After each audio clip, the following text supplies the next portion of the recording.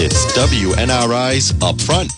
The opinions expressed represent those only of the panel and callers and do not reflect the views of WNRI and its owners.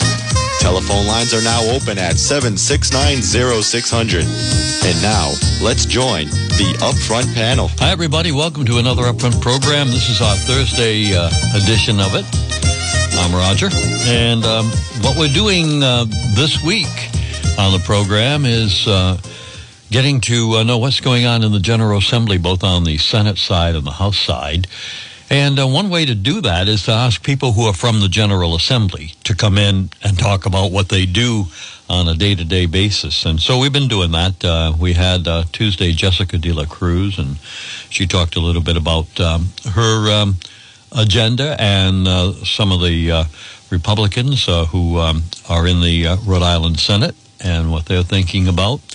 And that was an interesting program.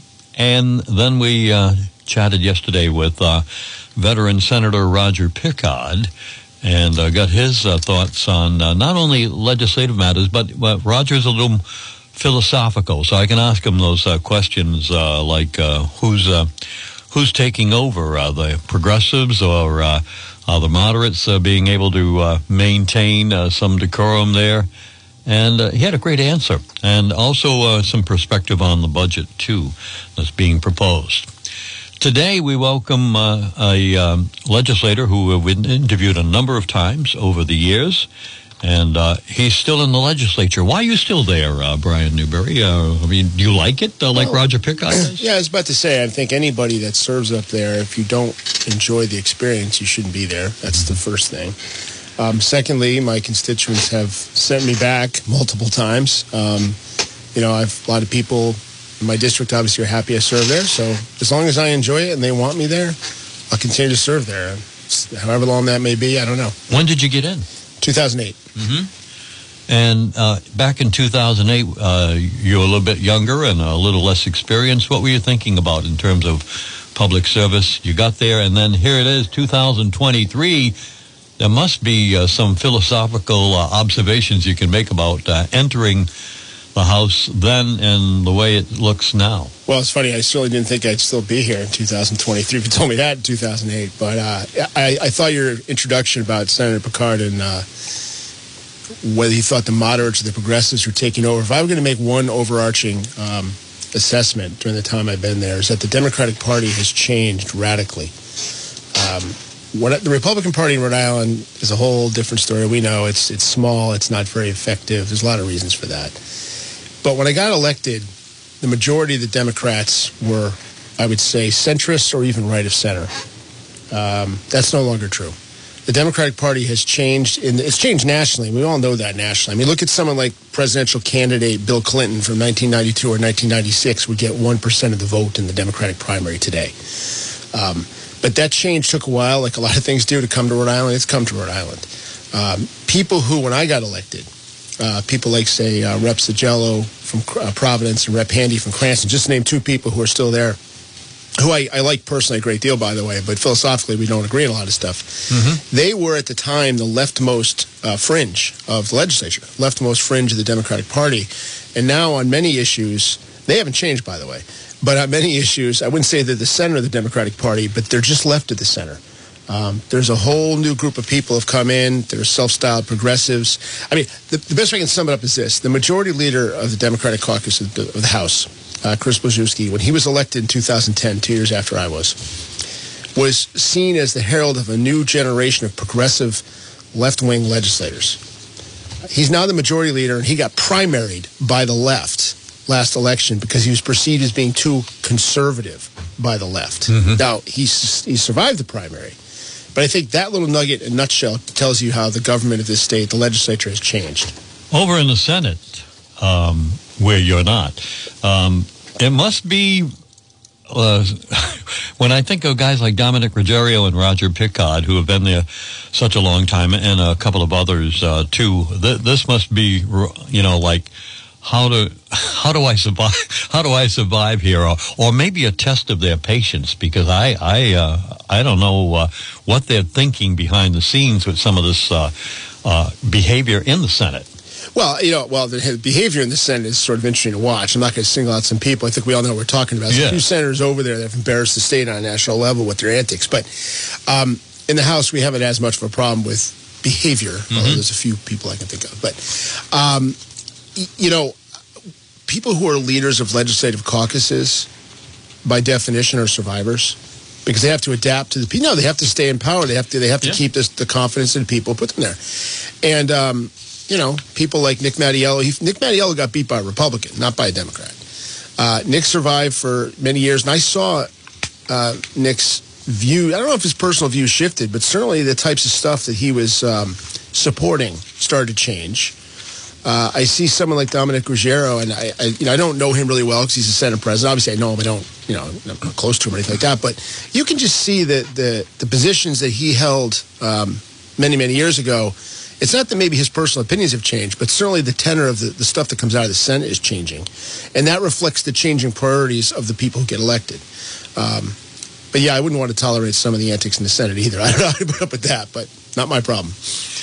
Talking about particular pieces of legislation now, I was listening to another talk show with Senator Melissa Murray, and she was somebody had brought up that piece of legislation, and it's House legislation to give undocumented people living in Rhode Island, or illegal aliens, as we used to call them, permission to vote in a local election, not state elections or federal elections. Anyway, Melissa basically said that's not going to go anywhere. But the point is, that kind of legislation, I don't think would have ever been thought of been introduced 10 years ago. And it, to me, shows the kind of stuff that is being introduced. And when Jessica was here on Tuesday, she said, yeah, probably it won't get too far, but 5 years from now, probably be the state of the law. Well, other than the fact I think it's probably unconstitutional, I agree with that. Look, that's exactly right. I wouldn't say it wouldn't have been introduced 10 years ago. But the difference now is it gets introduced, it has multiple co-sponsors, and it gets publicity and coverage. One of the things that I've always been a little bit critical of the press in the state, and I don't think this is unique to Rhode Island. Well, let me get the dump button here. Yeah. No, but look, I understand that in press coverage, sometimes you have to cover things because they make good copy, as they say, right? Mm-hmm. And one of the good virtues of our legislature is any rep can introduce any bill that does anything, no matter how stupid, all right? And there's plenty of examples of that over the years. And sometimes I think someone will introduce a piece of legislation and everyone else will literally, behind the scenes, roll their eyes and go, come on, it's not going anywhere.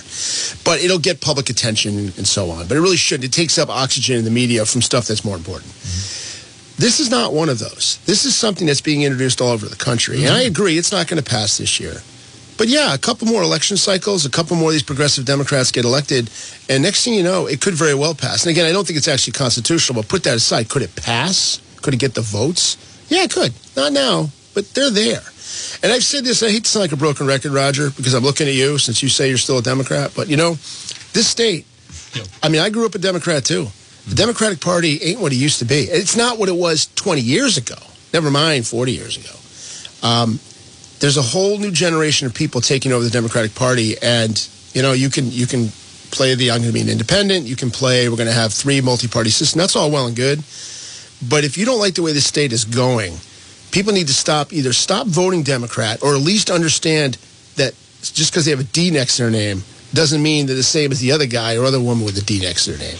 Pay attention to the positions of people. Would you believe me that as a Democrat, I stay a Democrat? First of all, out of respect to my mother, who was, she just loved John Kennedy and also all the Kennedy family. But when you're a Democrat, at least you can vote against Democrats in primaries, No, actually, if I weren't actually in office, I would have disaffiliated and voted the Democratic primary for governor. So I get your point, but I'm talking about the November elections. Yeah. I just know so many people who, and look, the Republican Party nationally has its own reputational issues and all that. I've always joked about it. It's not that I really like the Republican Party. I just really don't like the Democratic Party. I have to pick one, right?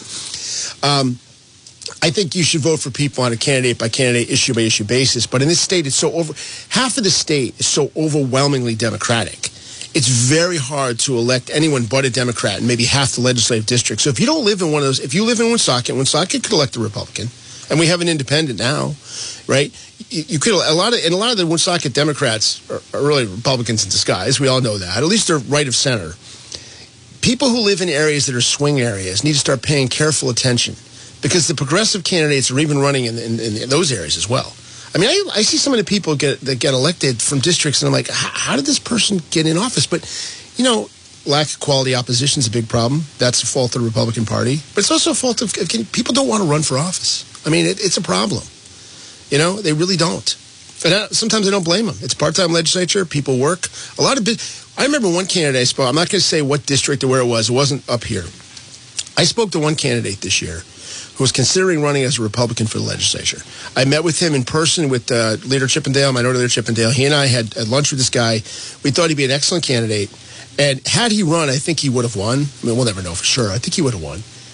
His employer, I'm not going to name them, but they're a well-known company, wouldn't let him run. Didn't want him to run.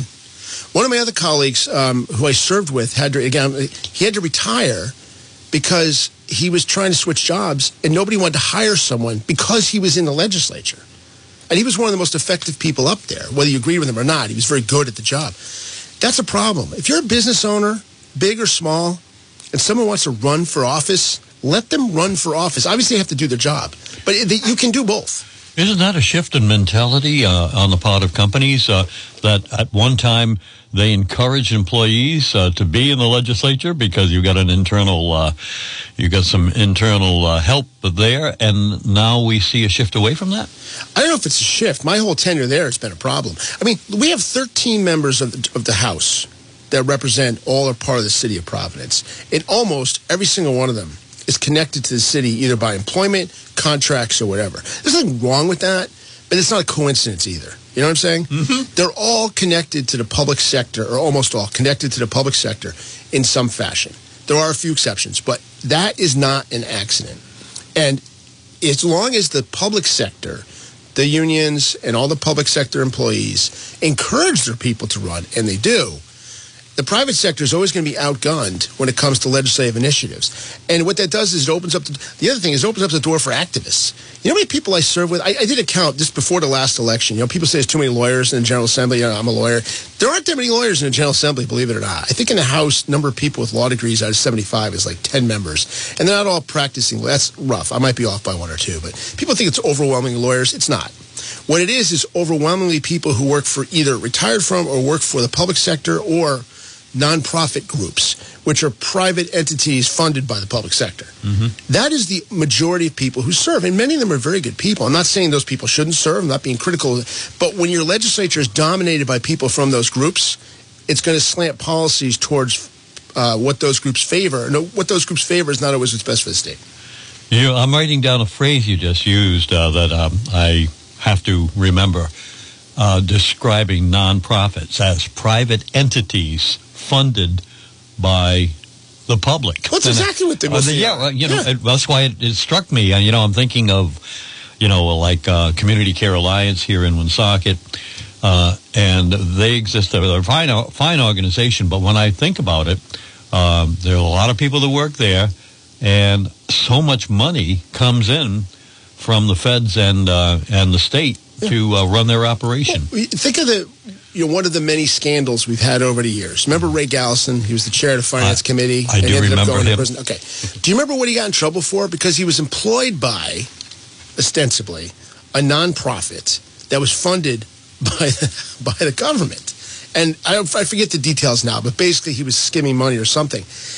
One of the jokes at the State House for years has been that if they need to get somebody a job, they get a job at some nonprofit entity that gets most of its funding from the taxpayers. Mm-hmm.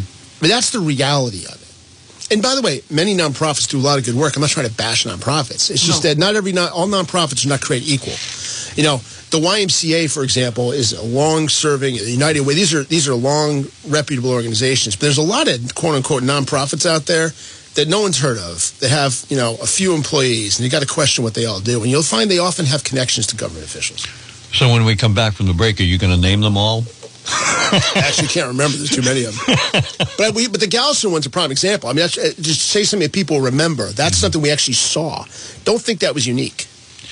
If you're just joining us, we are always enjoying our visit with Brian Newberry. He'll be back after, though, we talk to Steve Casey in a coming show, and also Bob Phillips in a coming show, and Melissa Murray in a coming show, and a few of the others in the area. And so let's get to Rhode Island Tree and Landscape, all right? Do you have trees on your property needing attention? Wintertime is the right time for an assessment. Call Rhode Island Tree and Landscape for your free estimate. With over 40 years' experience, they're certified arborists and fully insured to give you peace of mind. They're a full-service company offering tree removal, pruning, trimming, stump grinding for commercial and residential customers. Call Rhode Island Tree and Landscape in Rhode Island at 401-276-2828. Or in Massachusetts, call 508-399-7773 for your free estimate. The name of the business, All Tech Painting.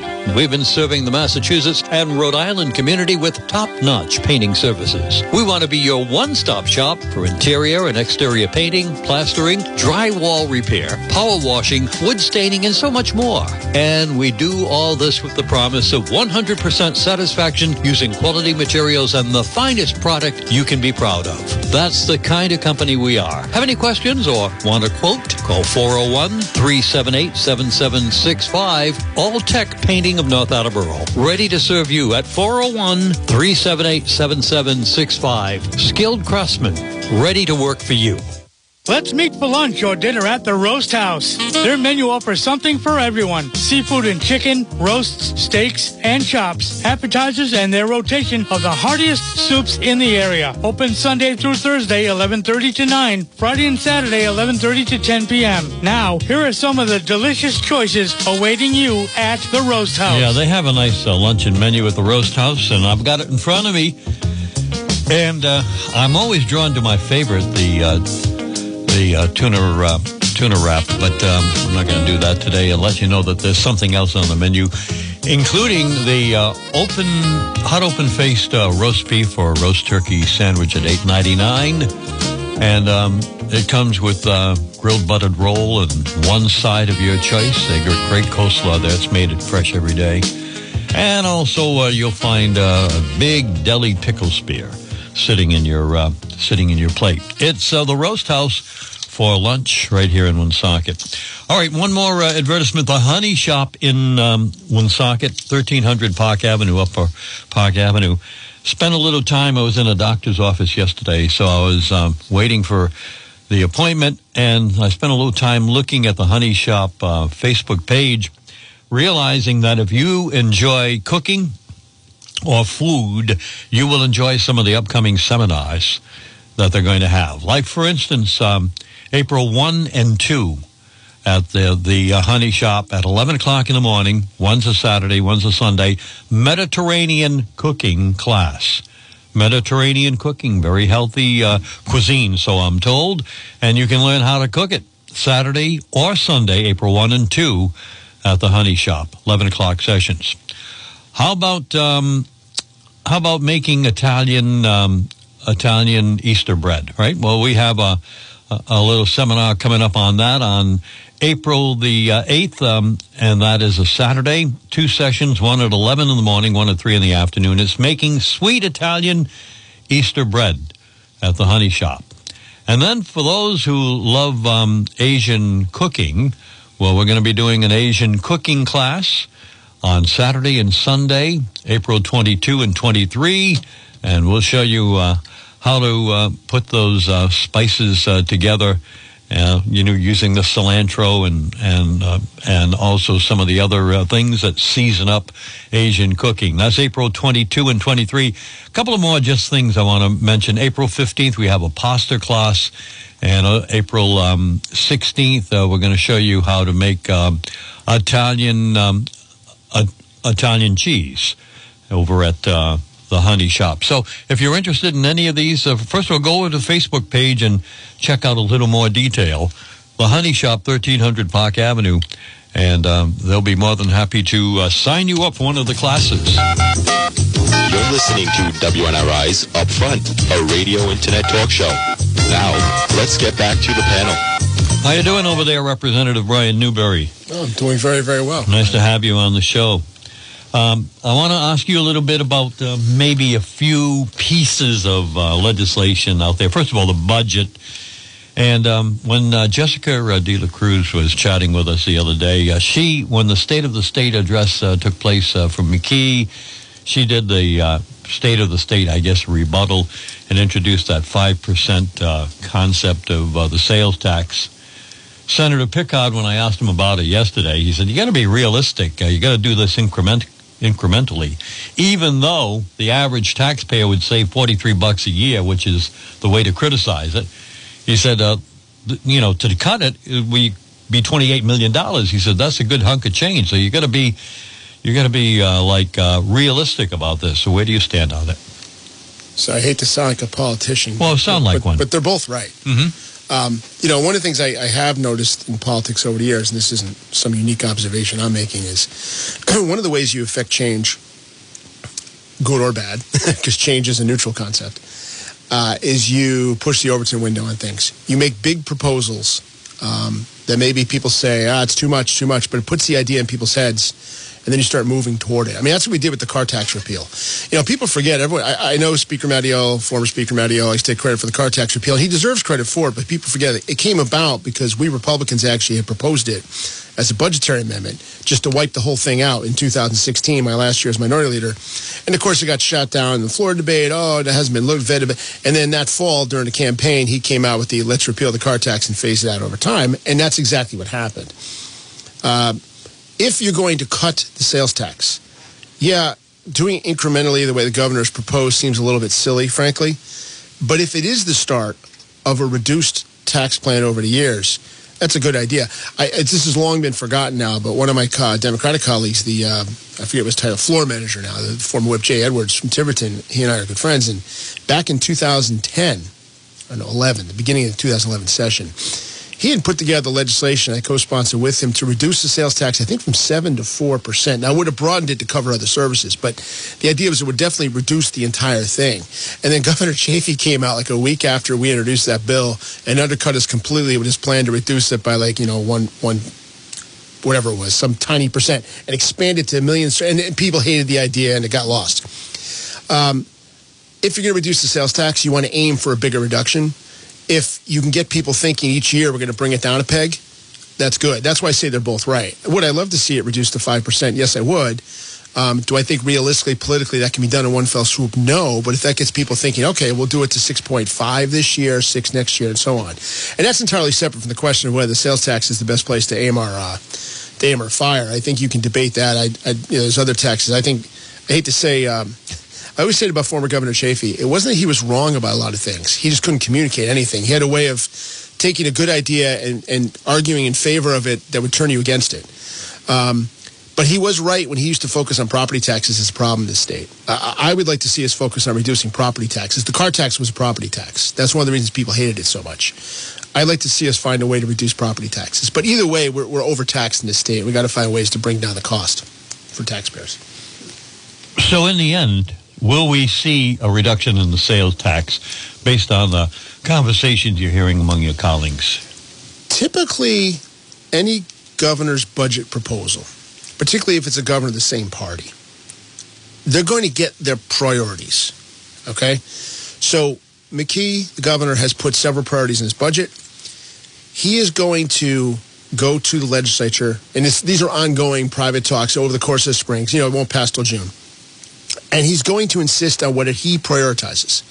And in exchange, he's going to give on things the legislature prioritizes. That's the way the process always works, particularly when the governor is the same party leadership. So if he prioritizes a cut in the sales tax, and it sounds like he's going to. I was just at the Northern Round Chamber breakfast on Monday, and that was the first thing he was talking about. So I'm assuming that he is prioritizing that element.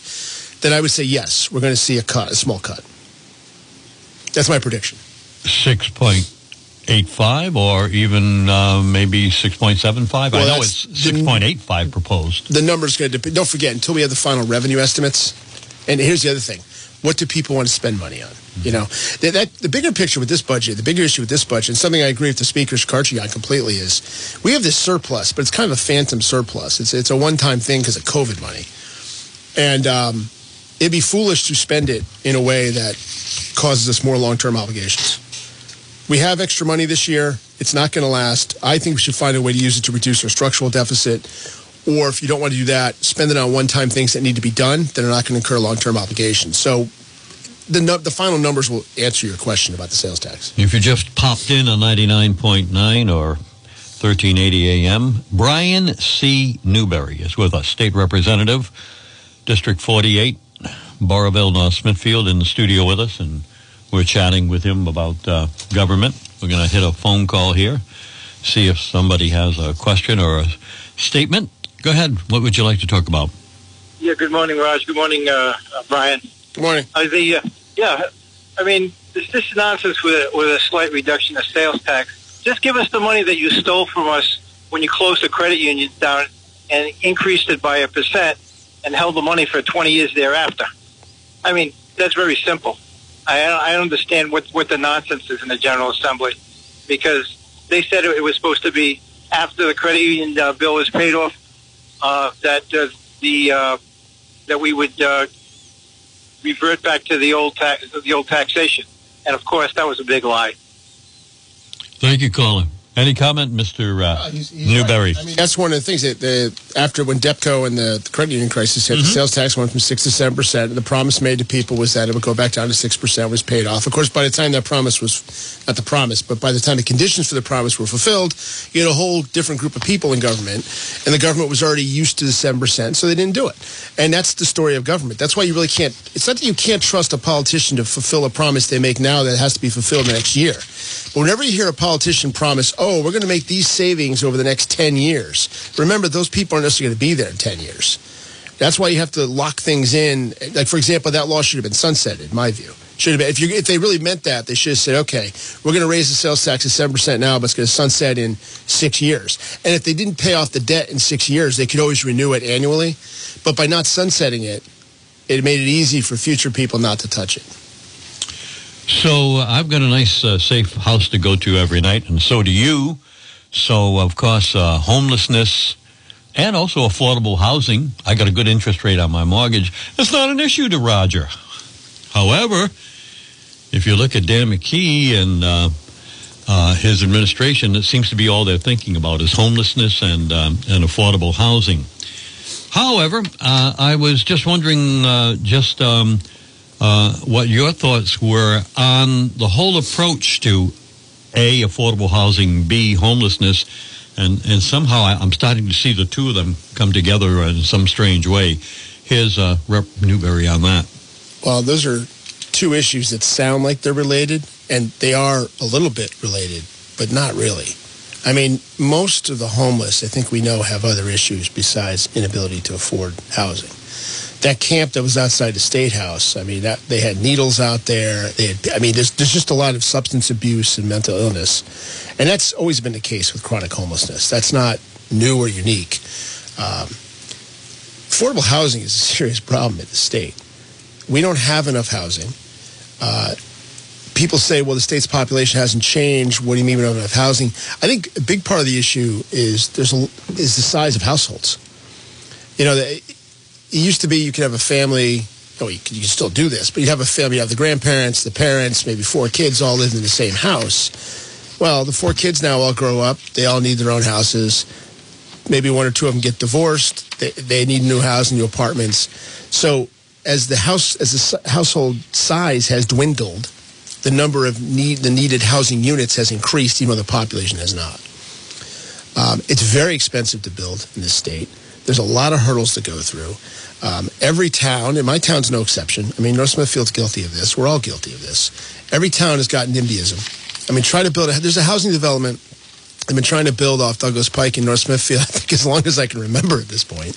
It's been tied up for various reasons for a decade. There was a lawsuit against the town. I filed a bill to settle a town lawsuit. It wasn't my decision to settle, but the bill had to be done to effectuate the lawsuit the town had agreed to. I filed that bill in 2016. I mean, it goes back at least a decade. And they want to put in single-family housing. Now, maybe the neighbors don't want it. I understand that. But if you can't even build a suburban housing development in a town, how hard is it to build affordable housing? There's another area in North Smithfield on Great Road. I remember reading about 5 years ago. It was before the pandemic. Right across from Little General, there's an old Tupperware. I think it's an old Tupperware building there on St. Paul Street and Great Road. There was talk about putting in affordable housing there, and I don't know what happened to that project either. It's just sitting. I don't know the details of it, but like that seemed like a good idea to me. If you're going to have targets, you got to put affordable housing. That seemed like a perfect place to put it in North Smithfield. And here we are in 2023, and the site is still empty. It's a real problem in this state. It's hard to build things. It's expensive to build things, and we need it. I don't have a simple solution to this. That's why there's a commission that's been meeting regularly for 2 years now. And some of the legislation we passed last year, I think, was good. Some of it, I think, was developer-friendly, so we say. But we do need to do something about it. I mean, people can't afford to live here. Listening to your statement here, it sounds like, I know you don't, I mean, you were talking about North Smithfield. It just sounds like a lot of communities are pushing against it, even though somebody is talking for it all the time. Well, let me. I'll call out some communities because here's the thing: there's been in place for years a 10% threshold. 10% is not that high, and the definition is a little bit sketchy too. And what's affordable housing? The two communities I represent, one of them is one of the only 6 towns in the state, it's Burrowville, that actually meets the threshold. In North Smithfield, we don't meet it, but we're pretty close. Where's Barrington? Where's East Greenwich? Where's some of these wealthy, these places that pontificate and virtue signal about the need for affordable housing, but God forbid you build something in Barrington or East Greenwich or North Kingstown or Portsmouth? Where are they on this? How about they step up to the plate and do something? About 15 years ago, we built an affordable housing complex in the middle of Slatersville. I remember at the time, I wasn't even in office. It goes back before my tenure.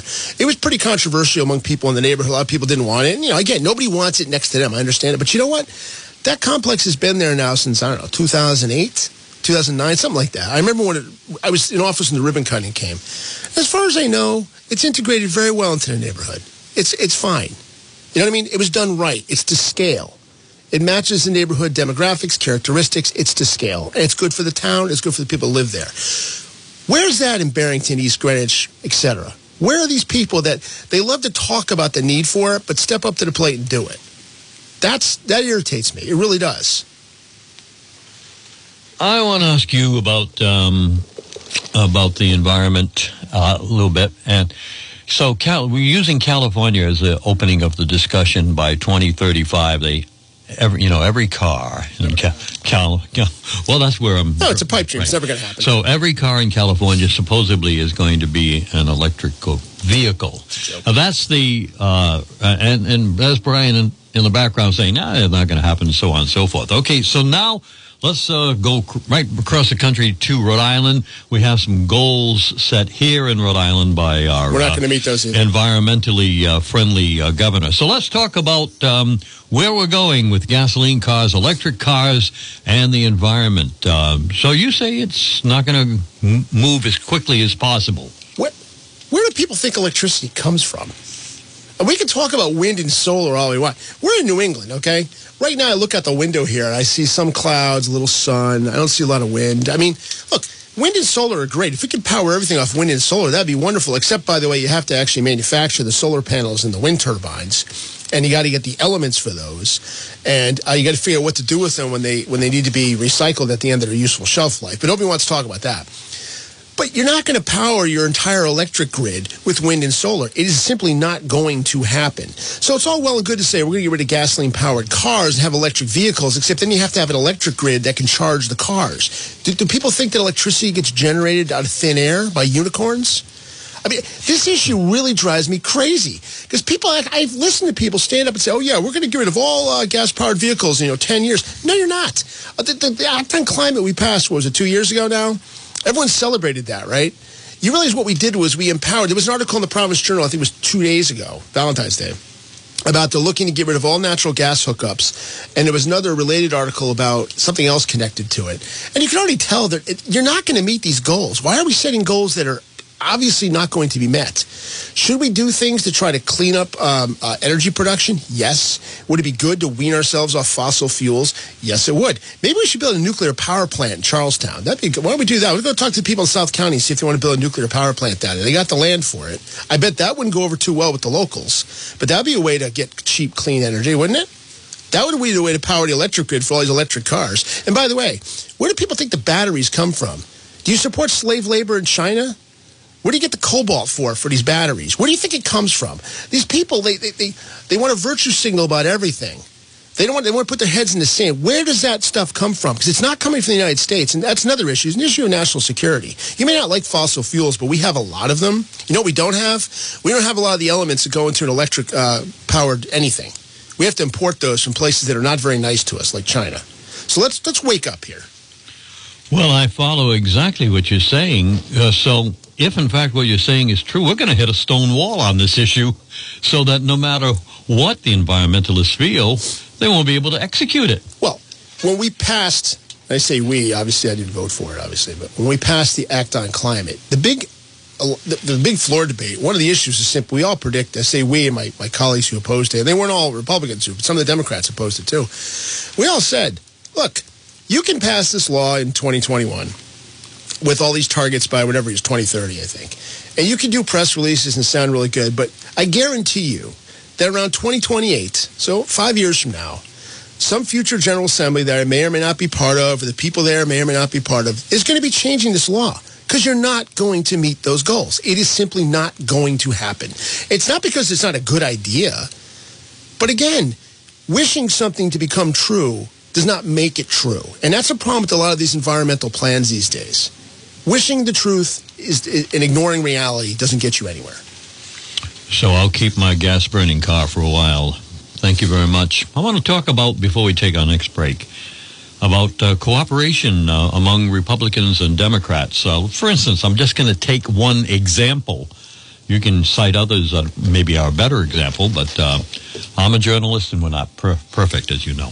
Anyway, Representative Morales and the House Minority Leader, Mr. Chippendale, they're kind of co-introducing legislation to lower prescription drug costs. And that seems to be a real, safe topic to talk about. But is there much of this going on in the Rhode Island House of Representatives, cooperative and mutual legislation being introduced? Or is this Republicans versus Democrats, and you sit over there and we're sitting over here and we have our separate agendas? There's always been a lot of cooperation. I mean, I tell this to every person who runs for office and who gets elected, and I learned it myself and all that. I think the general public sees criticism, media criticism, and so on. I like to joke with people. We like to knock Democrats for voting with the Speaker 99% of the time, but we vote with the Speaker 95% of the time. You know what I'm saying? I mean, that 4% may be big issues that you read about on the front page of a newspaper or might get talked about on the show, but there's a lot of what goes on there that's not partisan at all. I mean, you're talking about Rep. Casey. He and I just put a bill in the other day. It's not the most significant piece of legislation of all time. I'm not going to bore you with the details, but we just put a joint bill in the other day based on something that happened in a committee hearing last week. We looked at each other. We said, this is stupid. So we put the bill in. Now, it may or may not pass. What is it? You can't have there's a Prohibition-era law that says you cannot get a liquor license issued, restaurant or anything else, within 200 feet of a school. I mean, come on. It was passed in 1933 in Prohibition. There's been 62 exceptions to the law, 50 during my tenure. Anybody who wants an exception gets it, but they have to go through the legislature. I said, this is just dumb. Get rid of the law. I will see if anybody opposes it. But my point is, it's a minor point, but it came up because someone was sitting at a committee hearing with the lobbyists for an hour and a half last week just to beg us to allow them to get a liquor license at a restaurant in the place they live in because there happens to be a school down the street in Providence. It's silly. Anyway. There's a lot of bipartisan cooperation up there, a lot more than people realize. The real key in any legislature, and I'm sure this is true in all places across the country, is personal relationship building. People who are jerks don't get anything done. People who learn to actually play with others and play in the sandbox can accomplish things. They don't always get credit for it, but that's not the point. If you want to be effective, you have to work with other people. And people, no matter what their political persuasion, who are able to do that, are able to get things done, for better or for worse, but it depends on what they're doing, but they're able to get things done. And so there's a lot of that. There always has been. That hasn't really changed. We're going to break here. Let's check our good friends at Savini's Pomodoro. The go-to place for authentic Italian dining is Savini's Pomodoro Italian Kitchen and Bar. Over 20 Italian dishes made to order from our menu, or experience our Sicilian-style pizza. Build your own while you choose from your veggies, meats, and cheeses, and of course our traditional family-style chicken dinner is offered every day. Savini's Pomodoro on Rathbun Street with affordable accommodations for weddings, birthdays, anniversaries, and business meetings. Closed Mondays, open Tuesday, Wednesday, and Thursday at 4, Fridays, Saturdays, and Sundays at noon. For reservations, call 762-5114. That's 762-5114. Savini's Pomodoro Italian Kitchen and Bar, 476 Rathbun Street, Woonsocket. Inviting you to join us at our family-owned businesses, Savini's or Ciro's. Perfect for any event. Soup and salad bar now available, and Papa Savini's famous roasted chicken and noodle soup also available by the 32-ounce jar to take home at Savini's Pomodoro. And they'll be open, today being Thursday, they'll be open for lunch at noontime. And incidentally, talking about lunch, if Rathbun Street is too far away from you, down in the downtown district at Ciro's will be open for lunch today, too, at noontime. Savini's Pomodoro or Ciro's restaurant here in Woonsocket. Ciro's says, let's be happy again, Wednesday through Sunday with our appetizer and drink specials till 5 p.m. $6 appetizers, including chicken tenders. $6 well drinks, including our tequila margaritas. Oh, that's my favorite. $6 sangria specials and daily draft specials at Ciro's. And then there's our lunch specials, served Wednesday through Sunday starting at noontime. Pick a sandwich, pick a soup, and the price is $10.99. Specialty sandwich combos, pick a sandwich, pick a side, only $12.99. Ciro's, downtown Woonsocket. Let's be happy again at Ciro's of Woonsocket. Patio open for the summer. Does your ceramic tile look tired? Does your kitchen and bathroom tile turn you off? Well, I have a ceramic genius for you. Creative Tile and Marble, located at 141 Industrial Drive in North Smithfield, is the one contractor you need to change your look. Creative Tile and Marble have a latest samples and most qualified installers to make your dream come true. If you want a polished concrete floor, Creative Tile and Marble has the men and equipment for that special look. Creative Tile and Marble can show you the latest in styles, and gentlemen, make your loved one happy. Feel free to call Creative Tile and Marble at 401-769-8453. You will get the best installers in the business. So again, call 401-769-8453. When they're on a job, they mean business, and I guarantee it. All right, thank you so very much. Got one more advertisement here before we resume our chat with Rep. Newberry, and that is right here in Woonsocket on Mendon Road, going out to Cumberland Hill Road. Nice restaurant. Here it is. The name of the restaurant is Black. It's an upscale bar and grill on Mendon Road here in Woonsocket you should know about. We feature a full menu that's family-friendly, including burgers and seafood and prime rib. Black features weekly specials, healthy alternatives, signature cocktails, and live entertainment all in one place. Late-night entertainment includes trivia Thursdays, karaoke Friday, live bands on Saturday night. We are a casual American dining and entertainment venue. So what are you doing today? Come to Black at 1697 Mendon Road, Woonsocket, open Wednesday through Monday. We focus on quality, value, and cleanliness. Always fresh, so taste the difference at Black today. Check us at blackbargrill.com for details on promotions and special announcements. You're listening to WNRI's Upfront, a radio internet talk show. Now, let's get back to the panel. Rep. Newberry and Roger here on the Thursday Upfront program, and we'll have him in at least one more time before the session ends. So let's talk about Joe Shekarchi and Nicholas Mattiello. Now, Mattiello, he was kind of a hero for me getting rid of that car tax thing. I can't figure out why he got tossed out when he was pushing for such a good piece of legislation. But I was asking you maybe to contrast these two guys. And do you get along with this Shekarchi guy? Do you ever meet with him? He's a Democrat. You're a Republican. Do you just meet with Chippendale and that's it? Well, when Joe was a freshman legislator, he sat behind me and I was minority leader, so he used to ask me for advice. So, yeah. Obviously, he's risen further than I have. These are the kind of questions I like. No, but that's what I mean about that's personal the kind of background I need. No, I like Joe. I mean, we're friends. I mean, I don't always agree with him. And part of the problem, as Betty said earlier, is that when you are the speaker, and this would be true, by the way, if I were the speaker and the Republicans control the chamber, when you're the speaker, in order to keep that position, what was the description? It was Bill Murphy, captain of the pirate ship. I mean, you have to make a lot of people happy, and you have to compromise a lot of things. Part of the reason, I think, back to Nick Mattiello, I think part of the reason that he lost office, remember, he lost to a Republican. He was in a Republican-leaning district. He was an innately conservative guy, but because the chamber was shifting beneath him, he started backing legislation that younger Mattiello would never have backed. And he lost, I think he lost some of his core conservative Democrat supporters who said, well, he's no longer effective. That's my guess on what happened there. That, and he had a popular Republican running against him, too. That didn't help, obviously. I know Joe pretty well. He keeps his cards close to the vest. I can't tell you what he thinks on every single issue, but sometimes I think he's going to get behind issues that maybe he doesn't personally agree with, but maybe the majority of his membership agrees with, and you're going to see stuff happen. That gets to the point we opened up the show with. The chamber is shifting. The left wing is taking over. Every election, the left wing gains more and more power in the chamber. The leadership is not left wing, but the body is becoming left wing, which forces the leadership to go in their direction. I hope I can get to this question before we end the show. The question is, I'm going to pose the question before you answer it. We're going to take the call. Is there too much money around right now?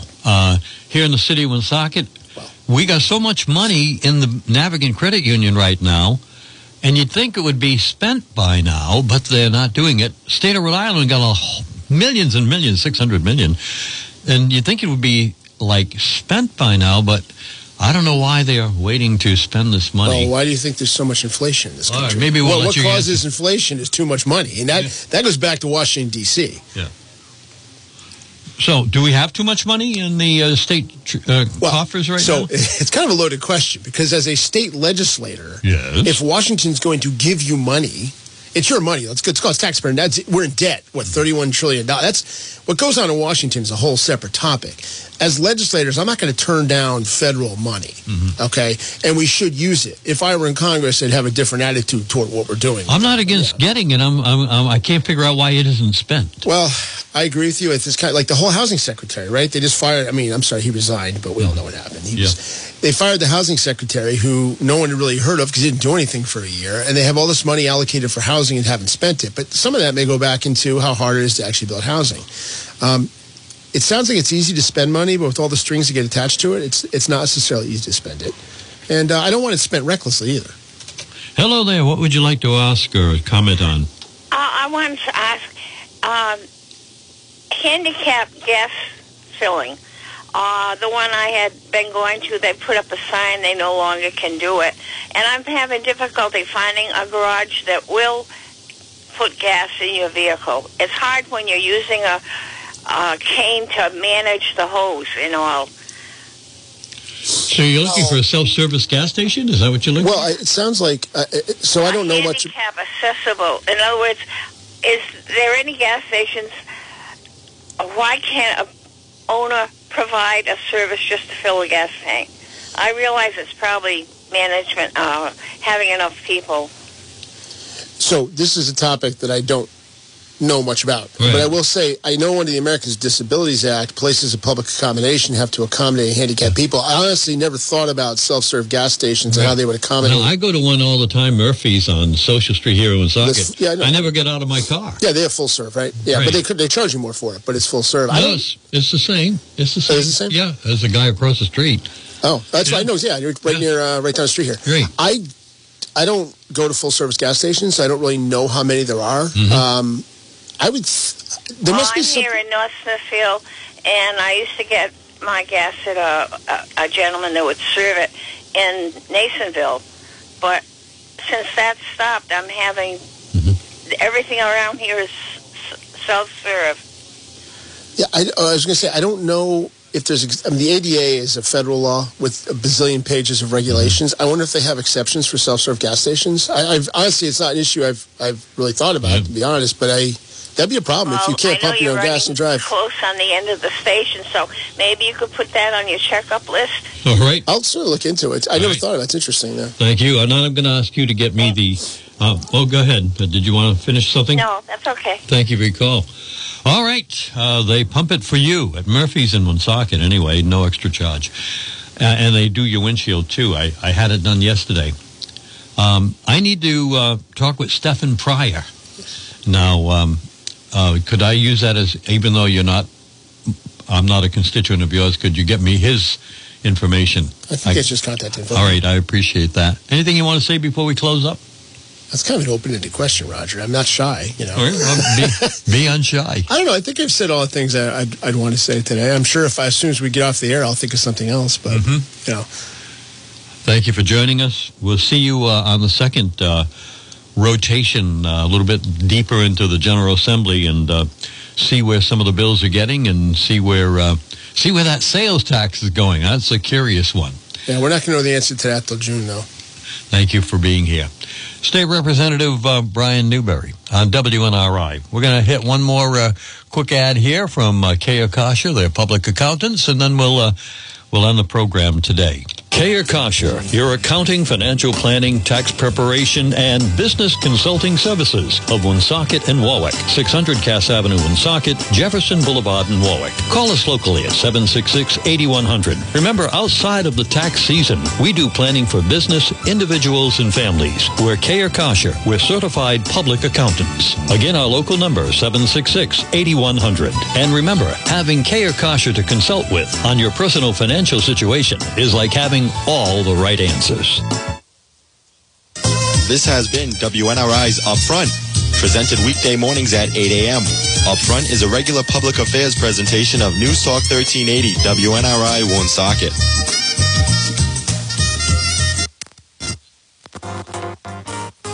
WNRI.